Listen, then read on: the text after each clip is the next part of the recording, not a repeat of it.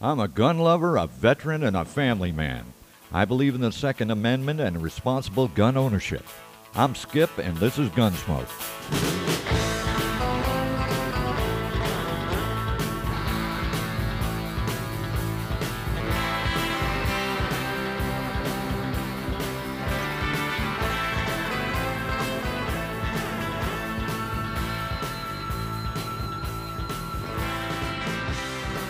Hey y'all, we're back. I'd like to announce, take a minute here, this is our 100th podcast. I've been doing this since February, and I think that's a pretty good accomplishment. And we're also being heard worldwide. I mean, we've got a list of countries out there that's impressive, and that's all thankful to the World Wide Web.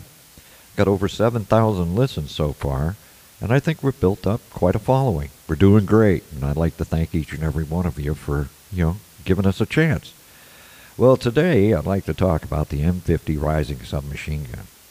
Now, the .45 caliber Rising was manufactured by Harrington and Richardson Arms Company of Worcester, Massachusetts, better known as H&R, and was designed and patented by Eugene Rising in 1940.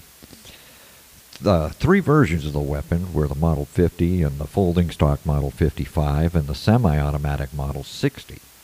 Over 100,000 Risings were ordered during World War II and were initially used by the United States Navy, Marines, and Coast Guard, though some were shipped to Canadian, Soviet, and other Allied forces to fight the Axis powers. The Rising submachine gun was innovative for its time, and in a comparison to its main rival and famous buddy there was Thompson's Model 1928 submachine gun. And it possessed similar firepower but better accuracy, better balance, lightweight, plus much lower cost and greater ease of manufacture. But poor combat performance of the Rising contrasted with favorable combat and law enforcement use of the Thompson, and it forever mired the weapon in controversy. Now, Rising was an assistant to firearms inventor John M. Browning. In this role, Rising contributed to the final design of the Colt 1911 pistol, the most well-known pistol in history as far as I'm concerned also. Rising then designed a number of commercial rifles and pistols on his own. When in 1938 he turned his attention to designing a submachine gun as threats of war rapidly grew in Europe. 2 years later, he submitted his completed design to Harrington and Richardson Arms Company, and it was accepted. And in March of 1941, H&R started manufacturing the Model 50 full-stock submachine gun. Months later, production began on a Model 55, which was identical to the Model 50 other than having a folded wire buttstock, which we'll talk about later, no compensator, and the barrel half an inch shorter. And the Model 60 full-stock semi-automatic rifle also resembled the Model 50, but it had a 7 3/4-inch longer barrel without cooling fins or compensator. H&R promoted the submachine guns for police and military use, and the Model 60 for security guards. After the Japanese attack on Pearl Harbor on December 1941, the U.S. was suddenly in desperate need of thousands of modern automatic weapons. Rising's only competitor was again the Thompson Model 1928A1 submachine gun. The U.S. Army first tested the Rising in November of 1941 at Fort Benning, Georgia, and found several parts failed due to poor construction. Once corrected, a second test was made in 1942 at the Aberdeen Proving Grounds in Maryland. In that test, 3,500 rounds were fired, resulting in only two malfunctions. One was from the ammunition, and the other was from a bolt malfunction. As a result, the Army didn't adopt the Rising, but the Navy and Marines did, faced with insufficient supplies of Thompsons. It was far less costly to produce a Rising, which cost $62 compared to the $200 for the Thompson. It was much lighter, 7 pounds versus 11 pounds, and the Model 55 was more compact, about 22 inches versus the 33-inch length of the Thompson. Rising cost less than the Thompson because of its metal components were mostly stampings instead of machine parts. That tell you something right there? Now, this also allowed it to be lighter as did its firing mechanism. Like the 1928 A1 Thompson, its operating principle was delayed blowback, but the Thompson's Blish block system was far less mechanically effective, and so, like a simple blowback weapon, the Thompson was dependent on a high bolt mass, or more specifically bolt inertia, to provide an acceptable low rate of fire.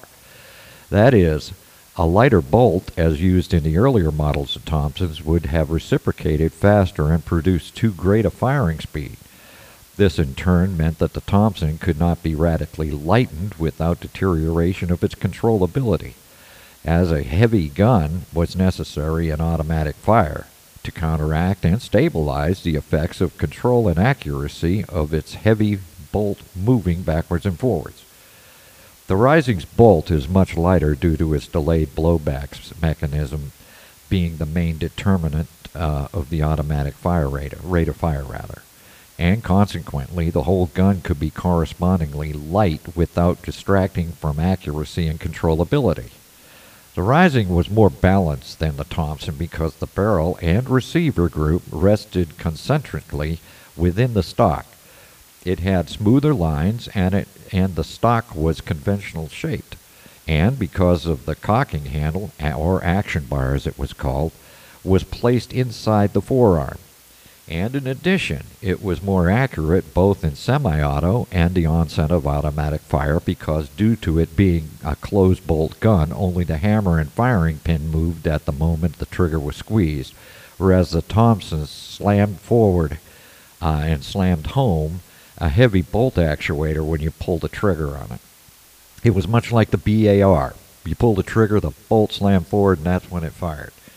The Rising was made in selective fire versions that could be switched between semi-automatic and full automatic fire as needed, and in semi-auto only versions to be used for marksmanship and training and police guard use. The Rising had a designed full auto cyclic rate of 450 to 600 rounds per minute, and it was reported that the true full auto rate was closer to 750 to 850 rounds per minute. And believe it or not, they only had 20 round magazines for this thing, so that's a lot of shifting, which means a 20 round magazine could be emptied in less than 2 seconds. In 1941, Rising was priced at approximately $50 per weapon as opposed to $2.25 for standard military issue Thompsons. There were 4 versions of the Rising, 2 selective fire models, the M50 and the M55, and 2 semi-automatic models of the M55. Now, M60, a .45 carbine, and the M65. Now, the M65 was chambered in .22 long rifle for training purposes. There were 2 differences between the M50 and the M55, being the elimination of the compensator and the addition of a folding wire buttstock, making the M55 lighter and shorter. The M55 was originally issued to Marine parachute infantry and armored vehicle crews. The M60 was a long-barrel semi-automatic carbine that was designed primarily for military training and police use. However, few of these were ever sold. Although mechanically near identical to the submachine variants, the concept was born out from the H&R's ill-fated .30 caliber carbine light rifle prototype that was trialed against the M1 carbine. And the Marines used the M60s for training, guard duty, and other non-combative roles. Some M60s were believed to have been issued to the Marine officers at Guadalcanal. The remaining guns were passed to the state guards and civilian law enforcement agencies. The M65 was developed as a sub-caliber training rifle and version of the M60. It was produced only from 44 to 46. H&R later made updates to the M65 and sold them to the civilian market and to the Marines in small numbers, as the MC58 and the M150/151/165 Leatherneck. The Rising entered military service primarily because of uncertainty of supply of sufficient quantities of Thompsons. In the testing stage, it won out over some other competing designs. It was very light, quite accurate, and it aimed and fired well, and capable of intensive fire against personnel within the range of 300 yards. This was attributed to its better stock fit and intricate closed bolt delayed blowback design. Most submachine guns fire from an open bolt position, meaning that full mass of the bolt slams forward when the trigger is pulled. With the bolt closed system employed by the Rising, there is much less movement involved and far lighter components, and the resulting improved control and in the moment before shooting gives better accuracy. Both the semi-automatic and the onset of full automatic fire, and less advantageously though, this more accurate firepower was somewhat limited due to the 20-round capacity of its largest magazine. The U.S. Marines adopted the Rising in '41 with 4,200 authorized per division, with approximately 500 authorized per each infantry regiment. Most Risings were originally issued to Marine officers and NCOs in lieu of a compact and light carbine, since the newly introduced M1 carbine was not yet being issued to the Marines. Although the Thompson submachine gun was available, this weapon frequently proved too heavy and bulky for jungle patrols, and initially it was in short supply. During World War II, the Rising first saw action on August 7, 1942, exactly 8 months to the day after Pearl Harbor, when 11,000 men from the 1st Marine Division stormed the beaches of Guadalcanal and the Solomon Islands. That same date, the Guadalcanal's invasion, the Model 50 and 55 saw action with the 1st Marine Raiders on the small outlying islands of Tulagi and Tamaboro to the north. 2 companies of Marine paratroopers also used the Model 55s to attack the island of Gavutu between Tulagi and Tamaboro. Paramarines and armored crewmen were issued the folding stock M55, and this version included a notable flaw.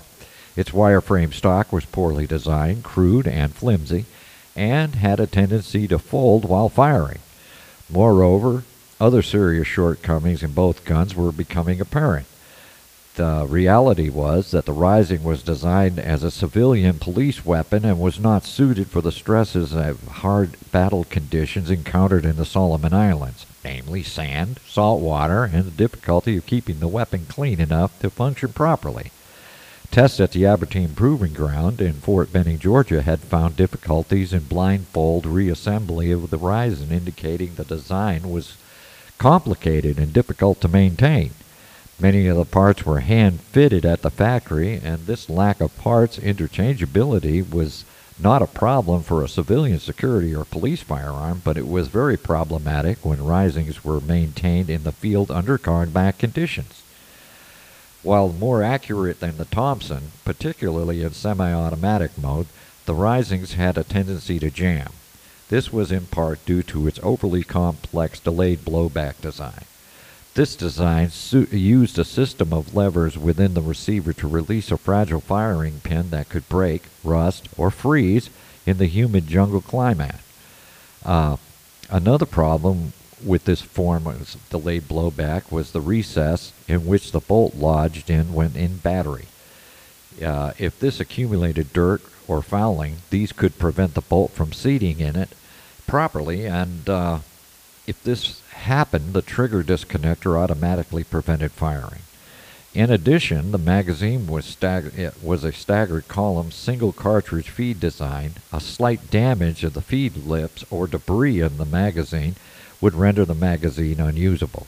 A partial solution to this magazine problem was the latter introduction of a single column magazine that reduced the capacity from 20 to 12 rounds. Imagine having 12 rounds in a rifle and you're in combat getting shot at, changing your magazine every 2 seconds. But anyway, the Rising earned a dismal reputation for reliability in combat conditions of Guadalcanal. The M1 carbine eventually became available and was often chosen over both the Rising and the Thompson in the wet tropical conditions of the M1928 Thompson built-in oiling pads and receivers were a liability. In late 1943, numerous complaints of Rising, and the Rising was withdrawn from the Fleet Marine Force units and assigned to stateside guard detachments and ship detachments. After the Marines proved reluctant to accept more Risings, and with the increased issue of the .30 caliber M1 carbine, the U.S. government passed some Rising submachine guns on to the OSS and various foreign governments as Lend-Lease aid. Canada purchased some Model 50 SMGs and these were issued to 2nd Battalions in Canada, where the 1st Battalions of regiments were serving overseas. They were issued along with the 30-06 M1917 Enfield and the 30-06 Lewis machine guns. One such unit to receive them was the 2nd Battalion Seaforth Highlanders of Canada. The Veterans Guard of Canada were also issued the weapon to guard German prisoners of war. Others were given various anti-Axis resistant forces operating around the world. Many Risings, particularly in the semi-automatic M60 rifles, were issued to the state guards for guarding war plants, bridges, and other strategic resources.